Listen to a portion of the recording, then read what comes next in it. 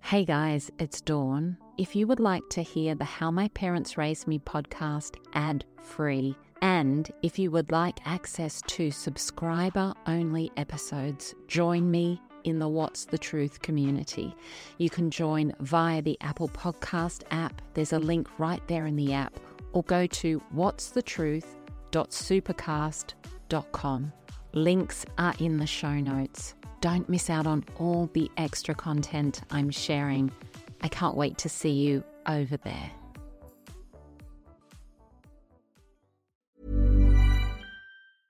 Hiring for your small business? If you're not looking for professionals on LinkedIn, you're looking in the wrong place. That's like looking for your car keys in a fish tank.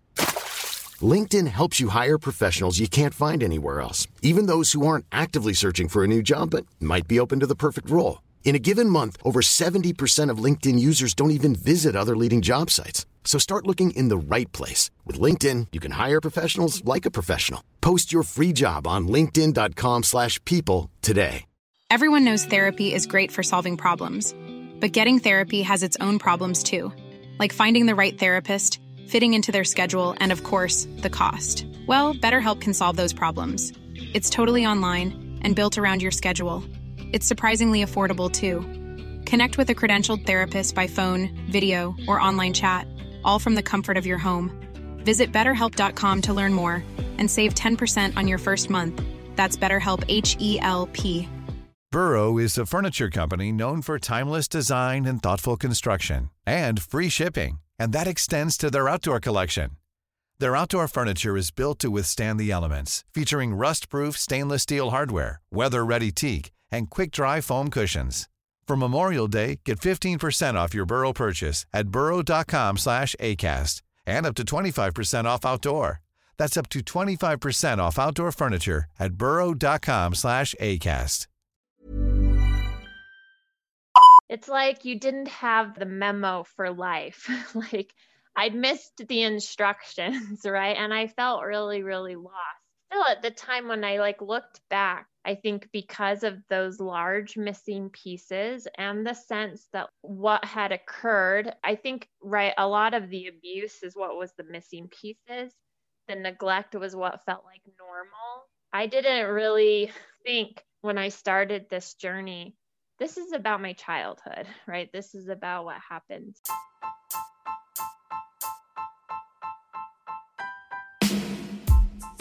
Welcome to How My Parents Raised Me. I'm Dawn Chitty. When we are born, we arrive here as pure and perfect souls, and the direction our life takes from that moment is deeply connected to what our parents bring to our lives. And what our parents bring to our lives is deeply connected to what their parents brought to their lives. And that's the cycle of families. I have always craved connection with real and raw stories to understand what makes you you, what makes you the absolutely unique human that you are. Stories are medicine for the soul. They can connect us and they can change the world. And so in this podcast, I'm listening to beautiful souls sharing their story. What happened to them, how they got through, and how they have healed and thrived despite everything to arrive right here in this moment. Content warning: if you are triggered by the themes of this podcast, please seek a helpline in your city. Hey beautiful souls, do you suffer with complex trauma, CPTSD? Maybe you've had a diagnosis, or maybe you're just feeling really lost at the moment, wondering why life feels this hard. You might be aware that things weren't great for you growing up, or you might not remember much at all, but you do feel like people around you got a memo about how to do life that you never got. I'm chatting with Sarah this week. Sarah got married young to her childhood sweetheart, and almost immediately it felt like her life began falling apart. What was meant to be the start of the next wonderful chapter turned into something really difficult. She felt lost, confused, unsafe. without having any idea why. And it actually took her 9 years to find someone that could tell her that she had CPTSD. 9 years of trying to figure out what was wrong, of trying to live her life like she could see others were doing. Sarah has an amazing Instagram account called Breaking Down CPTSD, where she's sharing amazing information and wisdom on her own journey with complex trauma. And she is an absolute inspiration in where she has come from and where she is now, and how she's just sharing all of it to empower others and create a better world. Please join me in hearing Sarah's story. Sarah, you're empowering complex post-traumatic stress survivors on your Instagram account, Breaking Down CPTSD, where you're offering resources and community to help survivors recovering from complex trauma. You're building a beautiful community and really empowering your followers with everything that you've learnt on your own journey. Can you share a little bit about your memories of growing up? Yeah, so I have been reflecting on this question. I honestly think for a long time, I didn't have very many memories of childhood. It's interesting to me, my timeline, my internal timeline, didn't feel like it started till like third grade. It actually felt like they dropped dropped right down in my timeline in third grade. And then everything before that was very, I don't know what to call it, fuzzy or incomplete, right? And even those memories that I feel like where the timeline starts later are also, they just don't feel real. Like they just feel like pictures or a movie. What's interesting to me looking back is that I didn't find that, what's the word? Like abnormal, right? I just thought everybody must not remember their childhood, right? I didn't really think of it as like a cue that something might have happened. And I think also that like as I grew up into my adulthood, I think at least for me, I think when we're growing up, we think this just must be how it is for everybody, right? We don't have a sense that like what we're going through is different than the person or family that lives down the street, right? Until we maybe get out in the world. And that's what happened for me as I got out in the world, especially after I met my partner who I later married. And he was like, I remember lots from my childhood and these memories. And I was like, and I think where I started to maybe realize something was up was that I did start to struggle so much through my adulthood, kind of moving towards the goals and the values that I wanted. I thought I would grow up and I would become an adult and I would make my choices, right? And I would be able to go after the things that I wanted. And it wasn't that easy. And I later in recovery met a friend who said, it's like you didn't have the light or the memo for life. Like I'd missed the instructions, right? And I felt really, really lost. Still at the time when I like looked back, I think because of those large missing pieces and the sense that what had occurred, I think, right, a lot of the abuse is what was the missing pieces. The neglect was what felt like normal, right? I didn't really think when I started this journey, this is about my childhood, right? This is about what happened then. So my memories of childhood, to answer that question, have always been kind of a puzzle. I have called myself the investigator of my own life, where I've like had to piece together my timeline. I have a better picture of it now, but it's still fairly fuzzy and incomplete. I do know that I experienced varying levels of different kinds of abuse, that the dysfunctional patterns in my family, right, created a lot of difficulty for me later in life. But yeah, I still, to this day, I have a hard time naming anything, too specific. Yeah. It's interesting, isn't it? Because it is just a kind of a state of confusion. I think a lot of people just sort of grow up and then it's just confusing. They're just like, nothing's that clear. And like you say, there's no kind of roadmap to what you're meant to be doing. So what sort of age were you when you felt like you realized something wasn't right? Yeah, so I think like there was this big, I don't know what to call it. I guess like a moment where I would call like I got cracked open, where I started to realize like I really wasn't doing okay. And for me, it was right after I was married. I think like I'm with this partner and I want to be close and build intimacy and connection and authenticity. And intellectually, I think I can do that. And yet emotionally, and right in my body, I can't. It's really, really difficult. And I think coming into that relationship, into that vulnerability, just kind of opened up a lot of these past traumas to come to the surface. At the time, though, like I said, because I didn't remember a lot of my childhood, and because I didn't have a sense that it was just thought it was regular childhood. When all of this stuff started to come up, and mostly that's like triggers, I have no context for, right, like what's happening. And so it feels like I'm losing my mind, right? Like I feel like I've gone from mostly coping, right? And by coping, I mean the defense mechanisms I've picked up are working okay, right? But then at some point, those really deteriorate, and I'm just really not able to function very well. And I have this partner in front of me who wants, we want to build a life together. And so at that point, it was like, okay, no idea what's going on. The only thing I really do know is that I have to get some help, right? I don't know what this is, but it's definitely getting in the way of, what I want, which is to like build this relationship with my partner, to build this life, to move towards the goals that I have.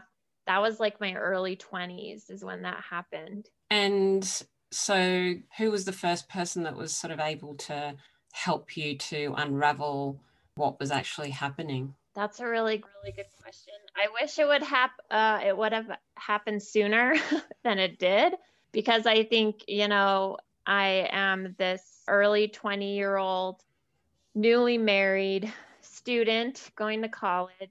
We don't really have any context for, what's presenting itself, which is a lot of trauma, a lot of triggers, tons of dysregulation, suicidal ideation. I mean, I am just, right, like I am in a really dark place. I don't, right, like I'm not very familiar at the time with mental health. I've never gone to therapy before. So I kind of just go out and pick up, right, whatever resources right in front of me. A lot of what I pick up earlier is not very helpful at all. And it takes me like almost 8 to 9 years to finally find a person who's sitting across from me who can start to give me guidance and explanations about what I'm experiencing, and they start to make sense, right, to me, and they resonate. So it takes me quite a bit of time to get into a place where it's trauma informed, is what I would call it. And I'm sitting across from a therapist who's using the words complex trauma.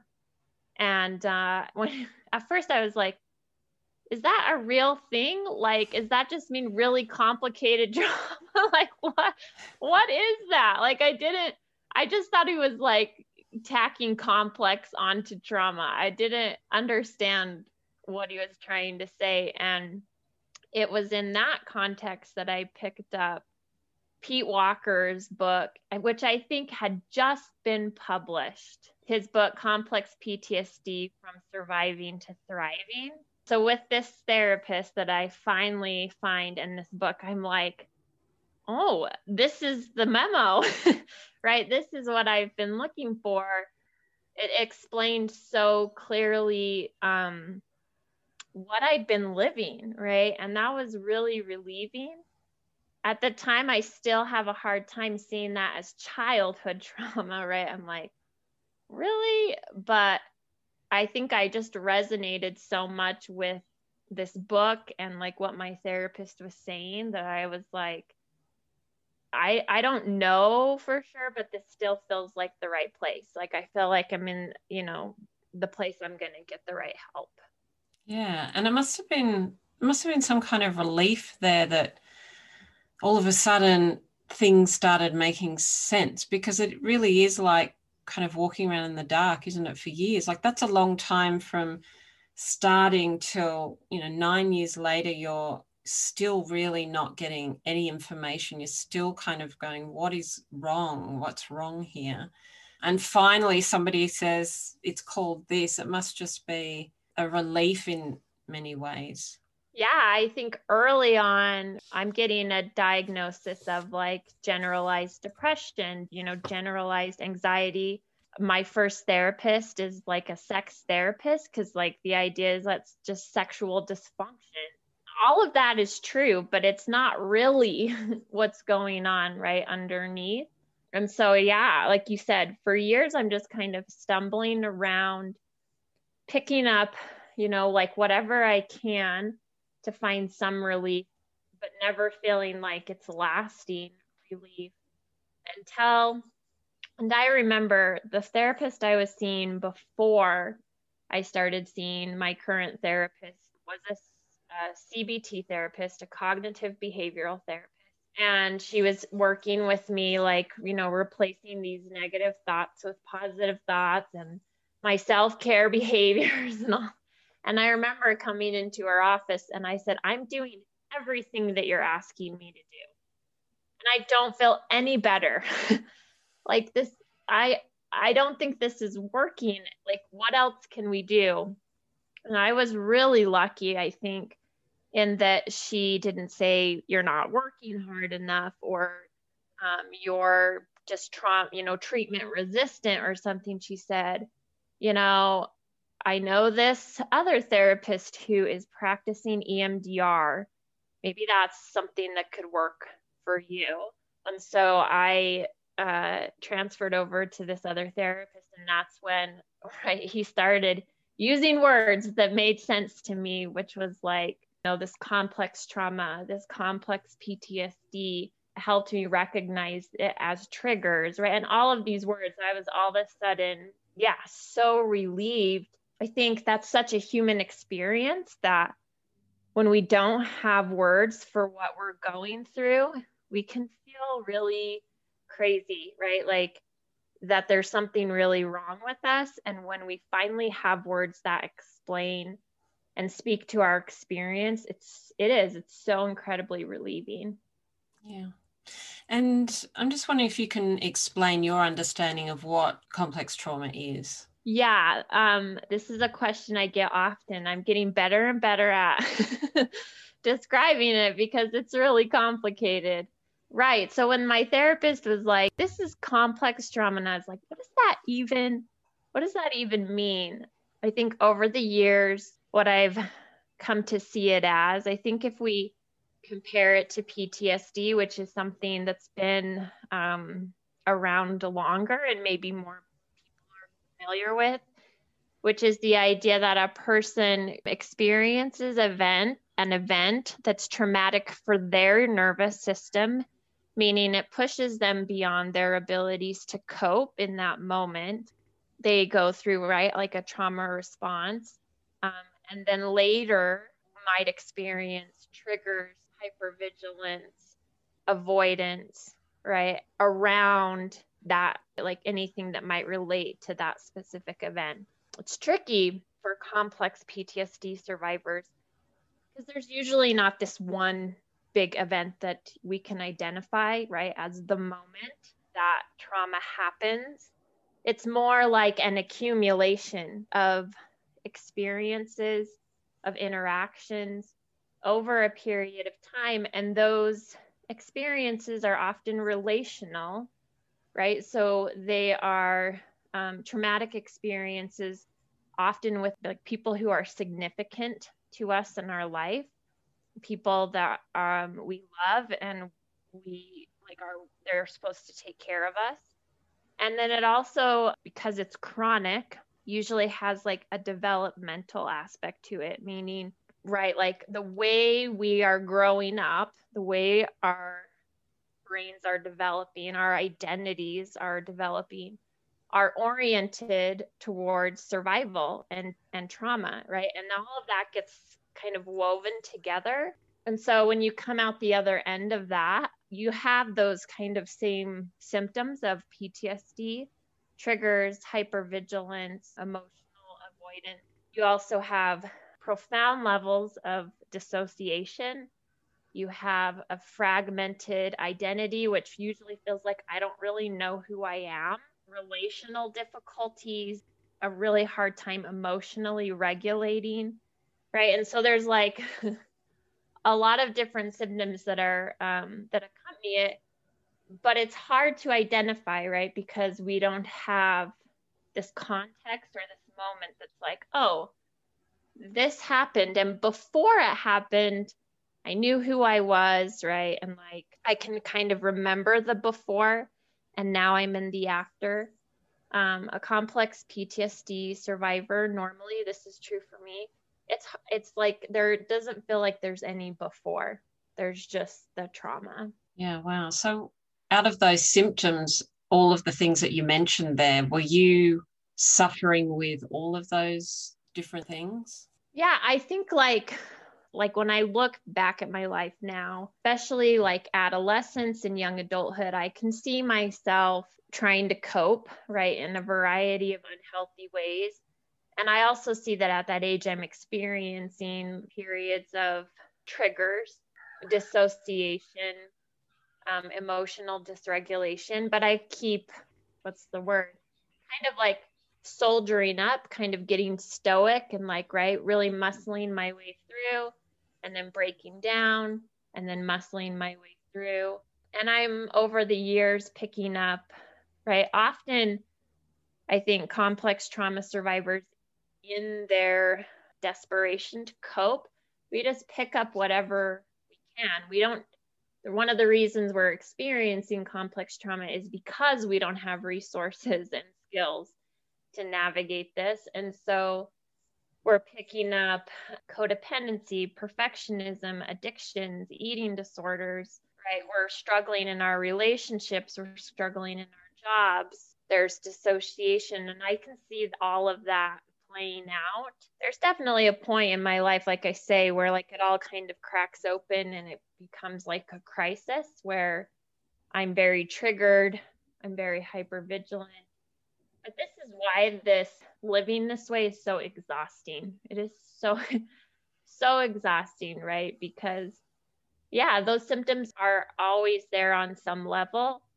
And even in recovery, right, we're kind of juggling multiple balls at once, right? Trying to address a lot of different areas. Yeah. Yes, it is exhausting, isn't it? There's so much going on there. And when you talk about dissociation, it's the mind taking you away from the triggers. Is that what's happening? What does it feel like when you're dissociated? So there's a couple of different ways that that showed up for me. Dissociative amnesia, which is what I mentioned earlier, right? Like just like huge chunks of my life in terms of memory are missing. And by memory, I mean like kind of the typical memory, like narrative memory we think about, where it's like there's the beginning, the middle, and ending of this event. I can tell you what happened, so like who was there. That kind of memory, right, is missing for me. I think another way that I experience it throughout my life is like feeling like I'm not real, or like this world is not real, you know, derealization, depersonalization, feeling disconnected from my body, right, and what it needs and what it's telling me, disconnection from my emotional self, right, like a sense of numbness.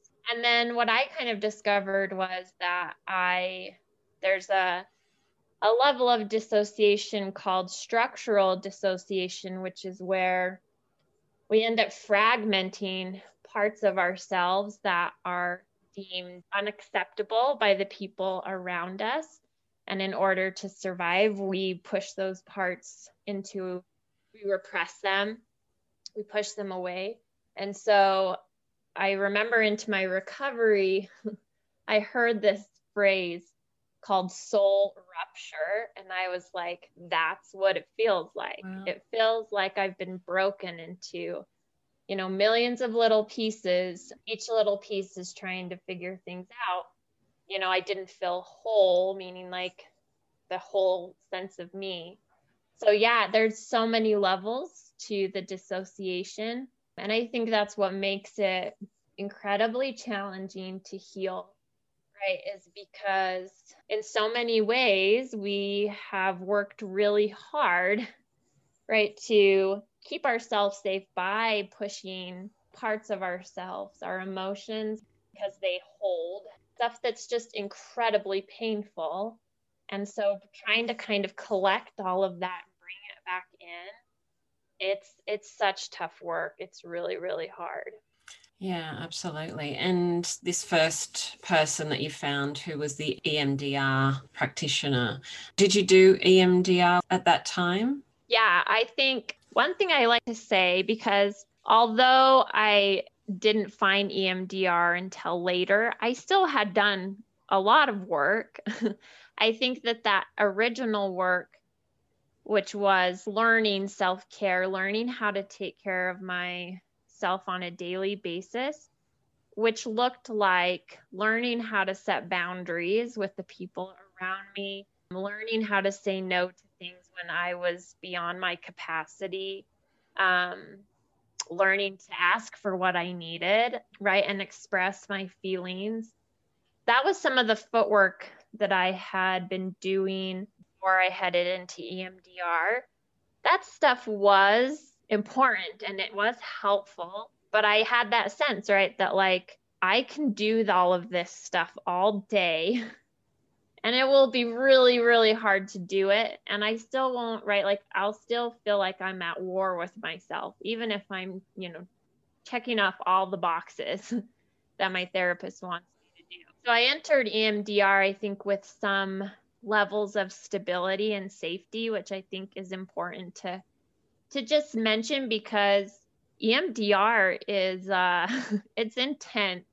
And I think when we get started, I think if I would have started with EMDR, I would have overwhelmed and scared myself right out of recovery, right? Because it's a lot. And so I think right there were these kind of stepping stones that got me there. But EMDR was definitely the modality that, what can I say, helped me get at the core, right, of what was actually going on. It was a combination of EMDR and inner family systems, which is like a parts work framework. So we utilized those two together. And that's where I started to feel like there's a way through. There's going to be like a place where trauma isn't the biggest thing in my life. I started to feel some hope, right, when I got into those trauma-informed modalities.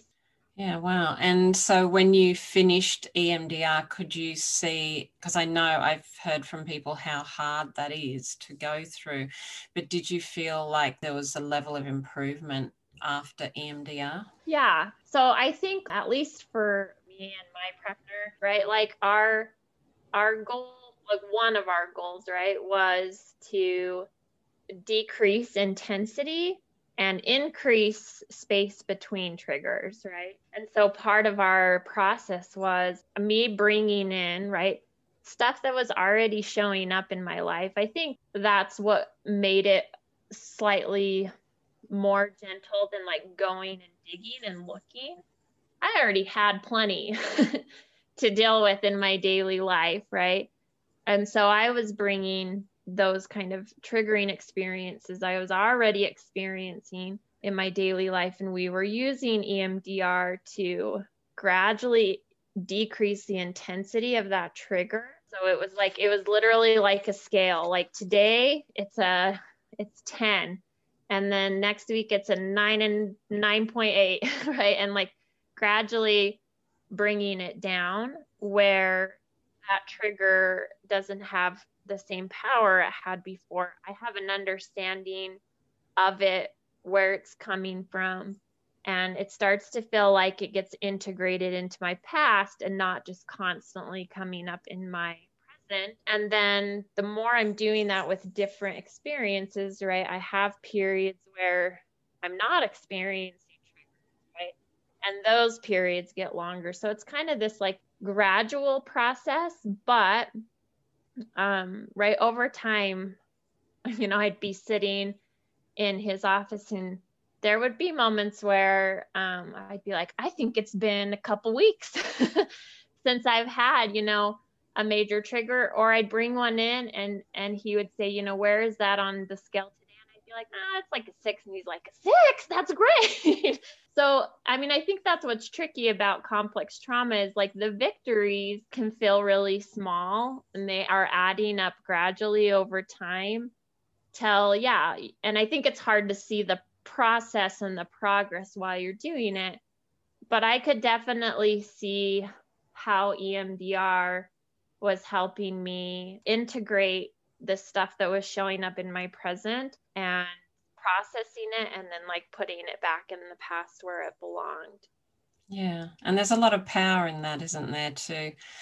Like you say, it is a very slow process, but just taking your power back slowly, it must feel good. There must be points where you're just getting some sort of control over this, I guess. Yeah, I think that's at least that was a big part of EMDR processing for me. Part of that is building your capacity, right? Where I start that kind of modality with a really narrow capacity for handling triggers, right? I don't have a lot of skills. My window of tolerance is very small. So like lots of things can push me out into fight, flight, and freeze. And through EMDR and through that process, right, I'm learning how to widen my window, build skills and resilience, dealing with the triggers, so that, I've said that trauma recovery for me, my life doesn't look pain-free, trigger-free, trauma-free. It looks like my capacity and my confidence to handle what's presented to me is in such a place that I feel good, right? Like, I'm like, I can do this. And if I can't, I know where I'll go for help. And if they can't help me, we're going to figure out the next part, right? So yeah, I think it's that capacity building, and that feels amazing, right? That feels like you now have control and choice over how you're responding to this trauma that's presenting itself, instead of feeling like the trauma's constantly taking over and controlling your life. Yeah, absolutely. And I know that flashbacks are a part of complex trauma. Is that something you experience? Because I'm just thinking, not having sort of memories of your childhood, are you still able to have flashbacks? Yes. So what's interesting about complex trauma and how it can differ from PTSD or like a one-time event PTSD is that flashbacks for PTSD survivors, right, might be like this image, right? Like there's this remembering. It might just feel like you're flashing back to this specific memory, right? But it has quite a few pieces. There's images, there's this kind of picture. What tends to be true of complex trauma survivors is what's called an emotional flashback, which means we're not flashing back to necessarily like an event or like a context, but we're just being taken back emotionally to a time where maybe we felt terrified, abandoned, overwhelmed, right? Just a variety of feelings that were beyond our capacity to cope at that time. We might often feel that in that moment, we feel childlike or small, or we lose our capacities as adults, right, to handle what's in front of us. And our thinking can get really black and white and distorted. This is really hard to name as a flashback, because sometimes it just feels like, often what I would say is like, what's wrong with me? Like, I feel like I'm losing myself here. I'm having these moments where I don't even know who I am anymore. And then afterwards, I'm like, what just happened, right? So disorienting. And I was experiencing, like I said, I think those through adolescence up through young adulthood and adulthood. It was hard to recognize it as that. I discovered emotional flashbacks in that book by Pete Walker. And I was like, that's what it is, right? That's what it is that I'm experiencing. Yeah. So it's like, for me, it's been more like a regression. It's like I'm taken back in time emotionally. And all of a sudden, how I see myself in the world and the people in front of me changes. I don't necessarily like think I'm back at this particular event, right, that I experienced. It's more like I'm back in this feeling, but I don't know where it's coming from. I think that's why they're so incredibly disoriented. Planning for your next trip? Elevate your travel style with Quince. Quince has all the jet-setting essentials you'll want for your next getaway, like European linen, premium luggage options, buttery soft Italian leather bags, and so much more. And is all priced at 50 to 80% less than similar brands. Plus, Quince only works with factories that use safe and ethical manufacturing practices. Pack your bags with high-quality essentials you'll be wearing for vacations to come with Quince. Go to quince.com/pack for free shipping and 365-day returns. Burrow is a furniture company known for timeless design and thoughtful construction, and free shipping, and that extends to their outdoor collection. Their outdoor furniture is built to withstand the elements, featuring rust-proof stainless steel hardware, weather-ready teak, and quick-dry foam cushions. For Memorial Day, get 15% off your Burrow purchase at burrow.com/ACAST, and up to 25% off outdoor. That's up to 25% off outdoor furniture at burrow.com/ACAST. And can you talk a little bit about boundaries? Because I know that complex trauma sufferers often haven't learnt about boundaries or how to put them in place. What was that like for you? That was some of like what I call the early footwork that prepared me for trauma processing. I think so I started therapy again for the second time, that 8 to 9 years in. And the first probably 3 to 4 years I call was like laying the groundwork. And it was a ton of boundary setting. The people in my life at the time, those relationships were continuing cycles, unhealthy and just, dysfunctional cycles. It was all that I knew. My relationships are so strained. I need you to give me like some tools to deal with this relationship stuff. And I think the first book I got at that time was Melody Beattie's Codependent No More. And I was like, damn it. Like, this is me. And I realized, I didn't have any boundaries. And so it was like learning what a boundary is, how to set one, how to hold it, which was so counterintuitive to everything I had grown up experiencing, right? But this is like 5 years before I meet the trauma therapist.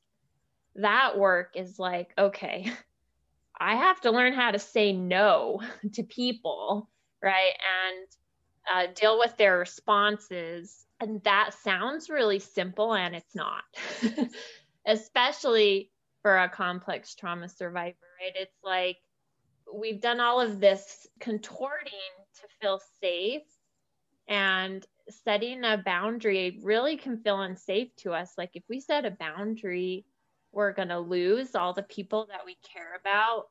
We're going to get shamed. We're going to get criticized. And the truth is, for me, setting boundaries involved incredible amounts of loss, because at that time, right, a lot of the relationships that I was in had a lot of unhealthy patterns. And in learning to set boundaries and try to do things differently, that really disrupted those relationships. And I ended up experiencing a ton of loss. It was really, I think those are really hard years of recovery. What I call differentiating from people, stepping back and trying to claim your life. That stuff is hard work. And so being a codependent, being that person, how does it actually feel then? Is it just that you are always putting everybody else's needs first? What is it? What is codependency? I think for me, and I think codependency gets a bad rap, meaning like it has a lot of stigma. But what I've come to realize about, and I don't know if codependency is the right word, but that's the word we have, is that it's a survival skill. It's something we pick up to deal with the situations that we're in. And it's incredibly effective at keeping us surviving, right?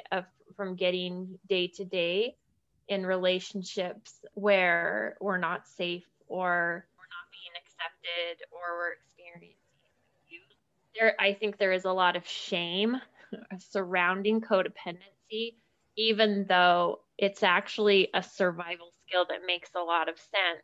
And so for me, it was like codependency meant assessing any situation and deciding how I needed to change myself in order to accommodate and please and make sure that everyone around me is okay, right? And by okay, I think what I thought back then was like they're not yelling, they're not criticizing, they're not shaming me, right? But it was like managing my environment, my relationships, the people around me by just saying like, who do I need to be in this moment so that you're safe for me, right?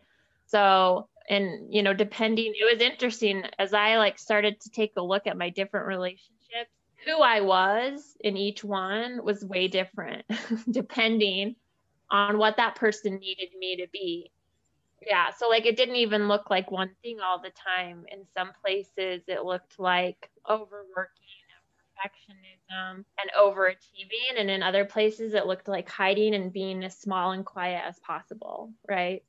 So yeah, I think it was more like I'm oriented not in discovering who I actually am. I'm more worried about like what you need me to be so that you're okay and your behavior is safe for me. Yeah, I love that description. And that's something that I've definitely struggled with myself. And when you say it gets a bad rap, it's hard because a lot of that is also just trying to be a nice person and trying to put people first. It's hard to figure out the balance, isn't it, of what you need for yourself, but also what you can give to other people. It's a difficult thing to figure out. And I love the way that you and your husband chat together on your page because it's really real and honest. And I think I saw one where you were both talking about interacting in that kind of space where you both have, I guess, your own issues and triggers and traumas. And sometimes there are just not the words to even communicate what it is that you want to say. You've got no idea. And if you got married so young, this must have been quite a battle for a long time for you and your husband to get through all of these times. Yes. Our story context starts out that before we're married, and I think like I think something important to mention is like we both grow up in a high demand religion that emphasizes not having premarital sex. And so we're going into this space not understanding our bodies, not understanding this new aspect of our relationship that we're going to explore, really innocent and naive, no awareness of trauma, right? Like we just get married. Within hours of being married, this stuff starts to come up. It's shocking, like how quickly it started to surface. And we kind of say, we didn't even have a chance to take a deep breath before we were just like thrown in the deep end. And the early years of our marriage are just navigating this intense problem that has no name, right? It just doesn't have a name. We're newlyweds. We're trying to figure out our own relationship. It's a dark, we used to call it the dark days because it was survival. And even in our later years, as I enter recovery and get kind of plugged into trauma-informed places, part of our healing looks like going back and saying like, wow, trauma, like definitely obviously impacted me, but it rippled, like it just tore right through our relationship. And we've had to spend years recovering what it did to each of us and what it did to each other, like while we were in the thick of it. Man, this work, the trauma and recovery are so hard on partnerships, right? It's so isolating. I think we felt like nobody could get this, right? Like we didn't have a lot of people to talk to, and it was just, we just felt like so broken all the time. Yeah, and it's been we are celebrating 16 years this month, and it's been a ride for sure. And I think through that process, we've both had to do our own individual work and then our relational work together. I would say there is a way through. It's a tough one, but I think like this speaks to that partnerships that in families where you have a complex trauma survivor, it's not just the survivor who needs support, it's the partners, it's the children, it's that whole little unit, right, that they have there. That whole unit needs support because it doesn't just impact. I wanted to heal in a vacuum, not let it affect anybody. That's not what happened. And so, right, we've had to kind of expand our support network to include people that are also helping, Jeff, and then our kids too, right? Like we're just fighting this beast all together. Wow. And that's amazing. Congratulations on the 16 years. I mean, Thank you.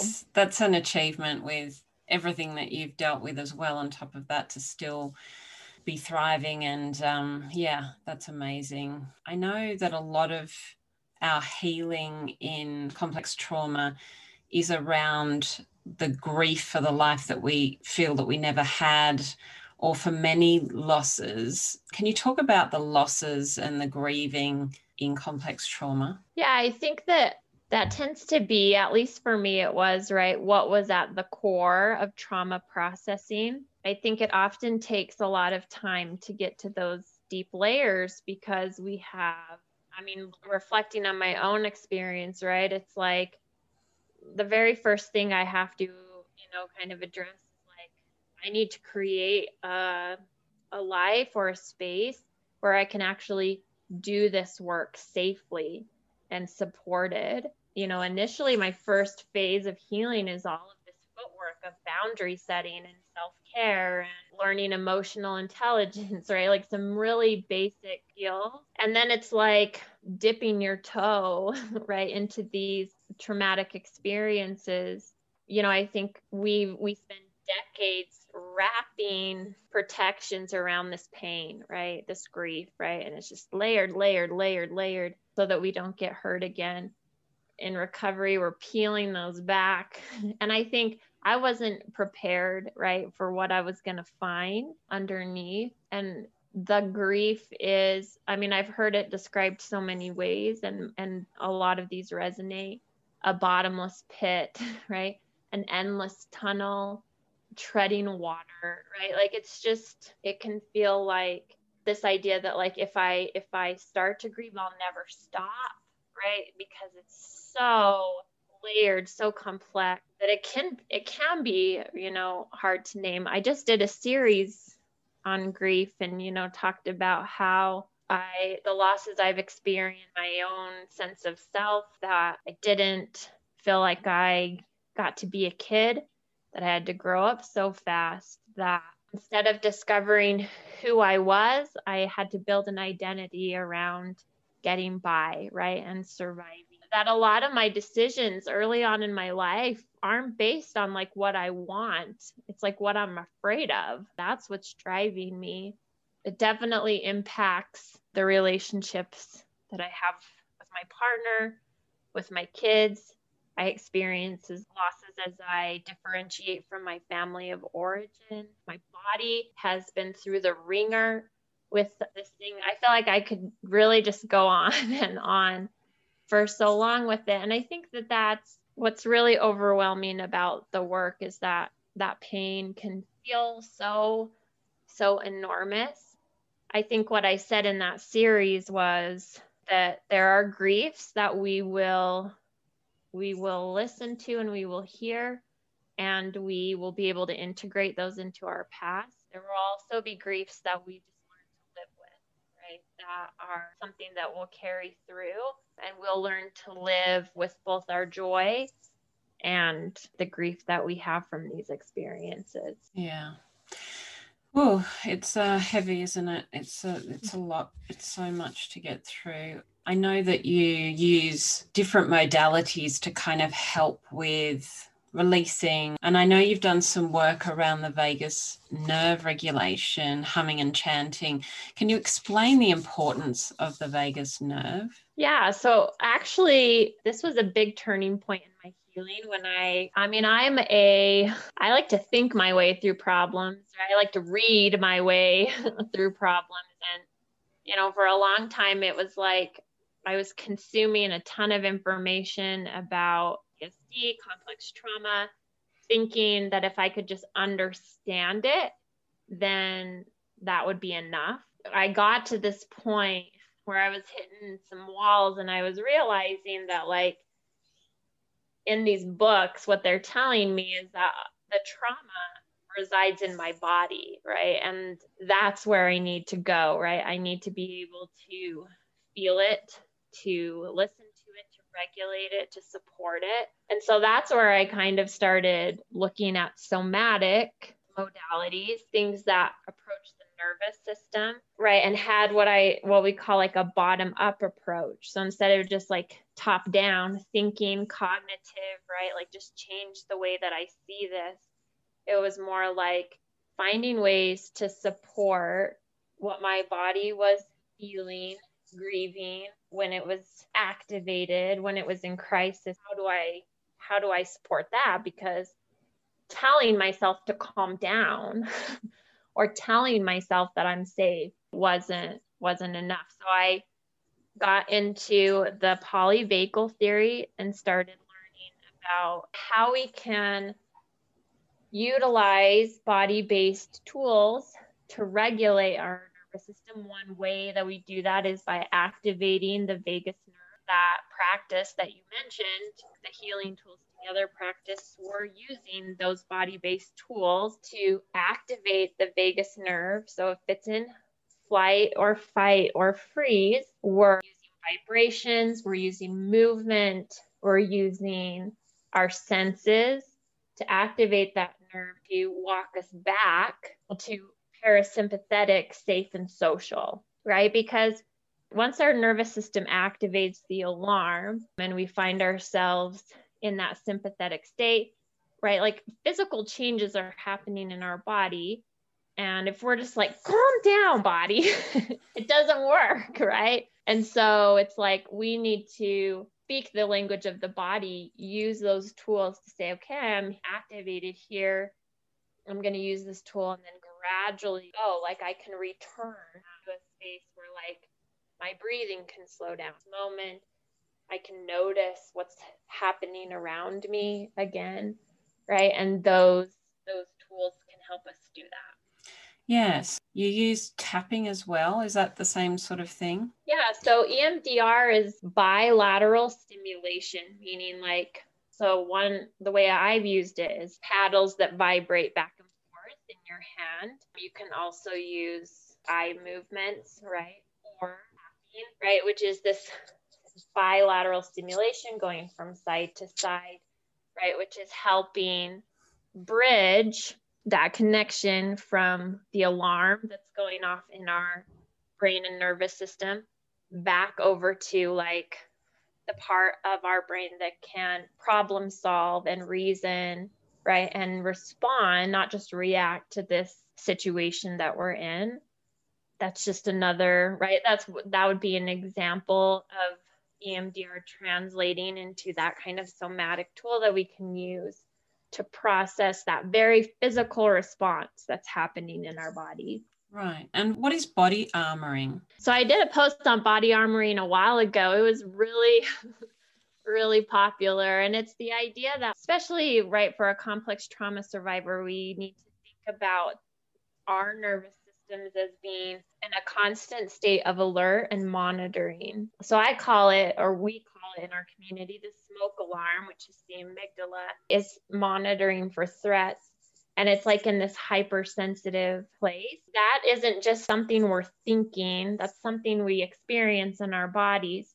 And it can look like this kind of constant muscle tension, right? Like we're guarded up against what could happen. That kind of tension also is experienced like in our viscera. So we're like clenching our stomach. So then we might have like GI issues, back pains, difficulty relaxing, problems with our jaw.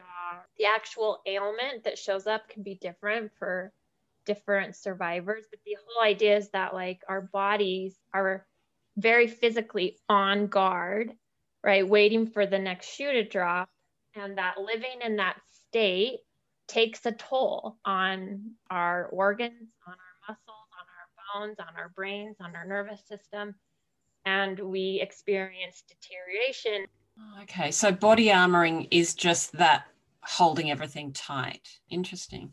So if somebody's listening today and they feel like, oh, this could be me, they're maybe just in a state of confusion, this all sounds like something that resonates, what would you recommend as their first steps for somebody in that situation? So I think like the first 2 steps that I feel like are most important, at least they were really helpful for me. One is this kind of education knowledge element, which I got through reading Pete Walker's book, Complex PTSD, From Surviving to Thriving. I think why that's helpful is that just kind of lays out a general roadmap for this process, right? Like, okay, like I resonate with this aspect, this is starting to make sense, right? Like I'm just getting a layout of the land here and I'm okay, that looks like me and that makes sense. The second thing from there that is really important, and I would also say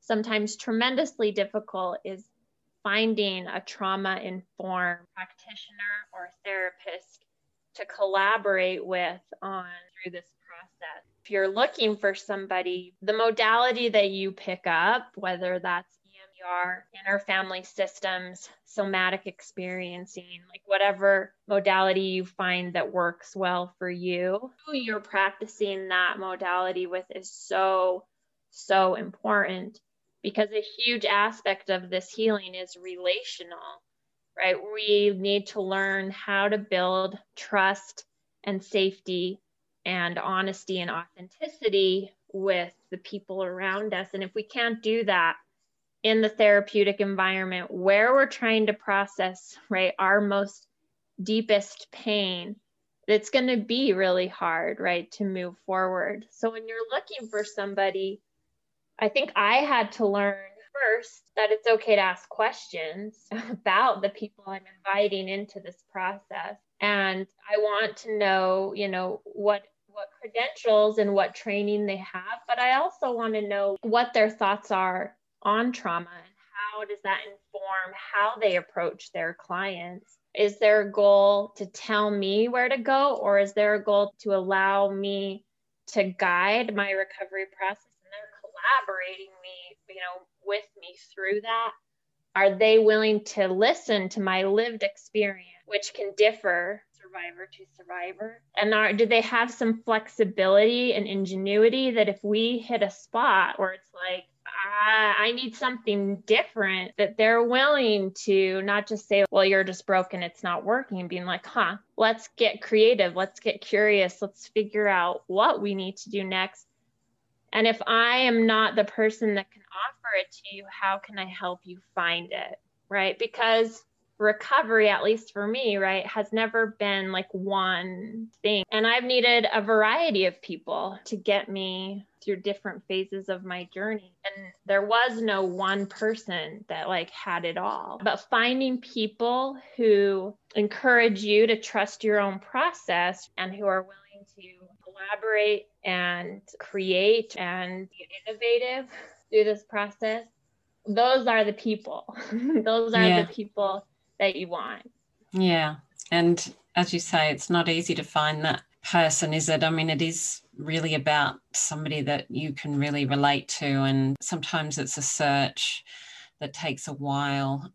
Bring back joy into our lives after trauma is so important, isn't it? How are you reclaiming your joy? Yeah, I think this is a tough one it was a tough one for me. And the reason why is I think the way I looked at recovery initially was like a finish line. I'm going to do this work. I'm going to hit the finish line. And then I'll be able to be happy and joyful and connected and authentic. So yeah, it was tricky. I was like waiting for it to happen and realized that part of the process was actually realizing that it's the and in both. Like I am also processing trauma, working on hard things, deconstructing relationships, and finding ways to play, finding ways to be adventurous, silly, right? Like, and reclaiming joy. I think that part's tricky because what I hear and what I have also experienced is that even those good emotions can feel scary. Joy can feel like unsafe because we're waiting for the next horrible thing to happen right after the joy, right?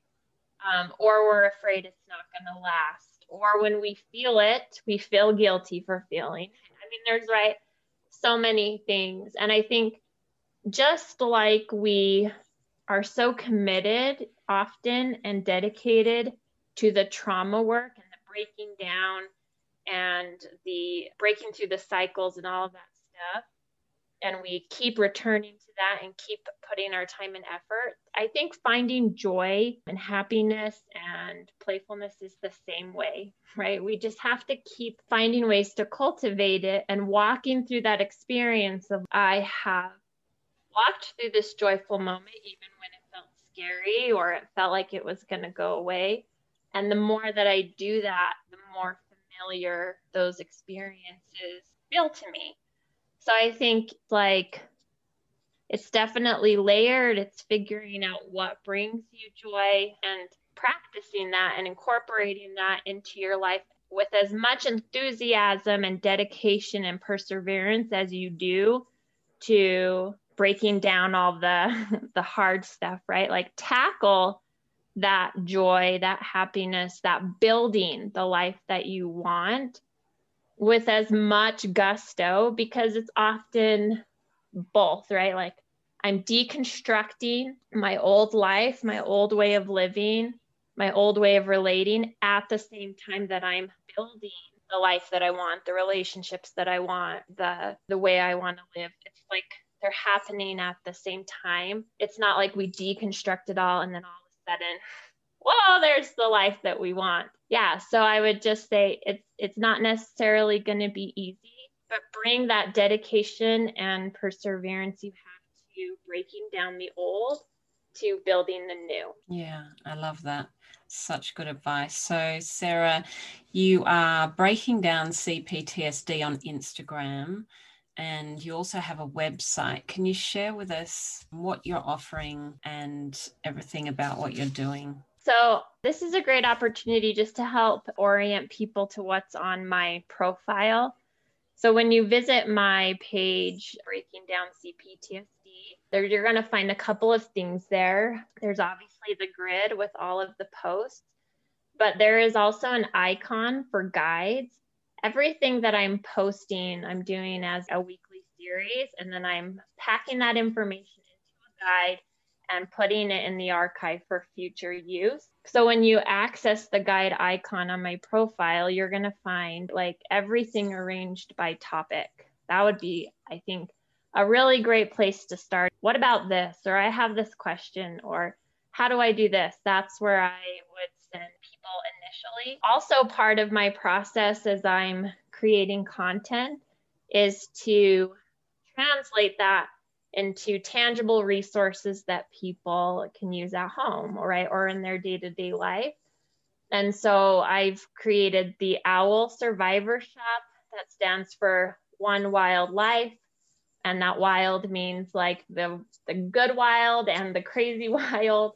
But in there, there's an affirmation deck. I just released an emotions life wrap support deck. There is a parts work journal. So those are resources that are hopefully taking the content from breaking down CPTSD and putting it into a place where you can utilize it in your day-to-day experience. On my website, trying to think what there is on there right now. I know there's information about me. There's some of my publications that I've written in the past. I think in the future, there will be more offering in terms of group work, things like that. And then the last thing I would say is that if you're interested in this kind of body-based somatic practice, curious about regulating your nervous system from that polyvagal approach, every Tuesday at 10:30 Mountain Standard Time, we do a collective practice. We practice one tool per month, that same tool every month to help our nervous systems get used to that. All of those are recorded and available in that guide section, but that's something that you can participate in for free if you're interested in like exploring that option. Oh, wow. That sounds amazing. That sounds like there's so many resources for people. So please go and give Sarah a follow on Instagram and have a look at everything that she's doing there. It's all so good. Sarah, thank you so much for all of your amazing information today. Thank you for sharing your journey with us. I just think that it will really resonate with so many people, and it's been really wonderful chatting with you today. Yeah, such a pleasure. Thanks so much for inviting me on. Check the show notes for a direct link to all books recommended in this episode. Come and follow me on Instagram at My Big Love Project. Drop a review if you're listening on Apple Podcasts.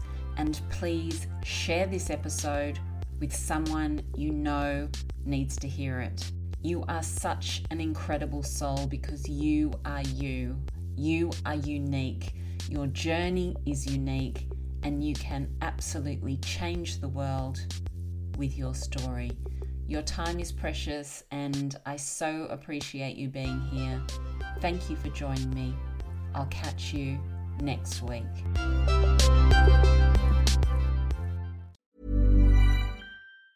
Mom deserves the best, and there's no better place to shop for Mother's Day than Whole Foods Market. They're your destination for unbeatable savings, from premium gifts to show-stopping flowers and irresistible desserts. Start by saving 33% with Prime on all body care and candles. Then get a 15-stem bunch of tulips for just $9.99 each with Prime. Round out Mom's menu with festive rosé, irresistible berry chantilly cake, and more special treats. Come celebrate Mother's Day at Whole Foods Market. Planning for your next trip? Elevate your travel style with Quince. Quince has all the jet-setting essentials you'll want for your next getaway, like European linen, premium luggage options, buttery soft Italian leather bags, and so much more. And it's all priced at 50 to 80% less than similar brands. Plus, Quince only works with factories that use safe and ethical manufacturing practices. Pack your bags with high-quality essentials you'll be wearing for vacations to come with Quince. Go to quince.com/trip for free shipping and 365-day returns.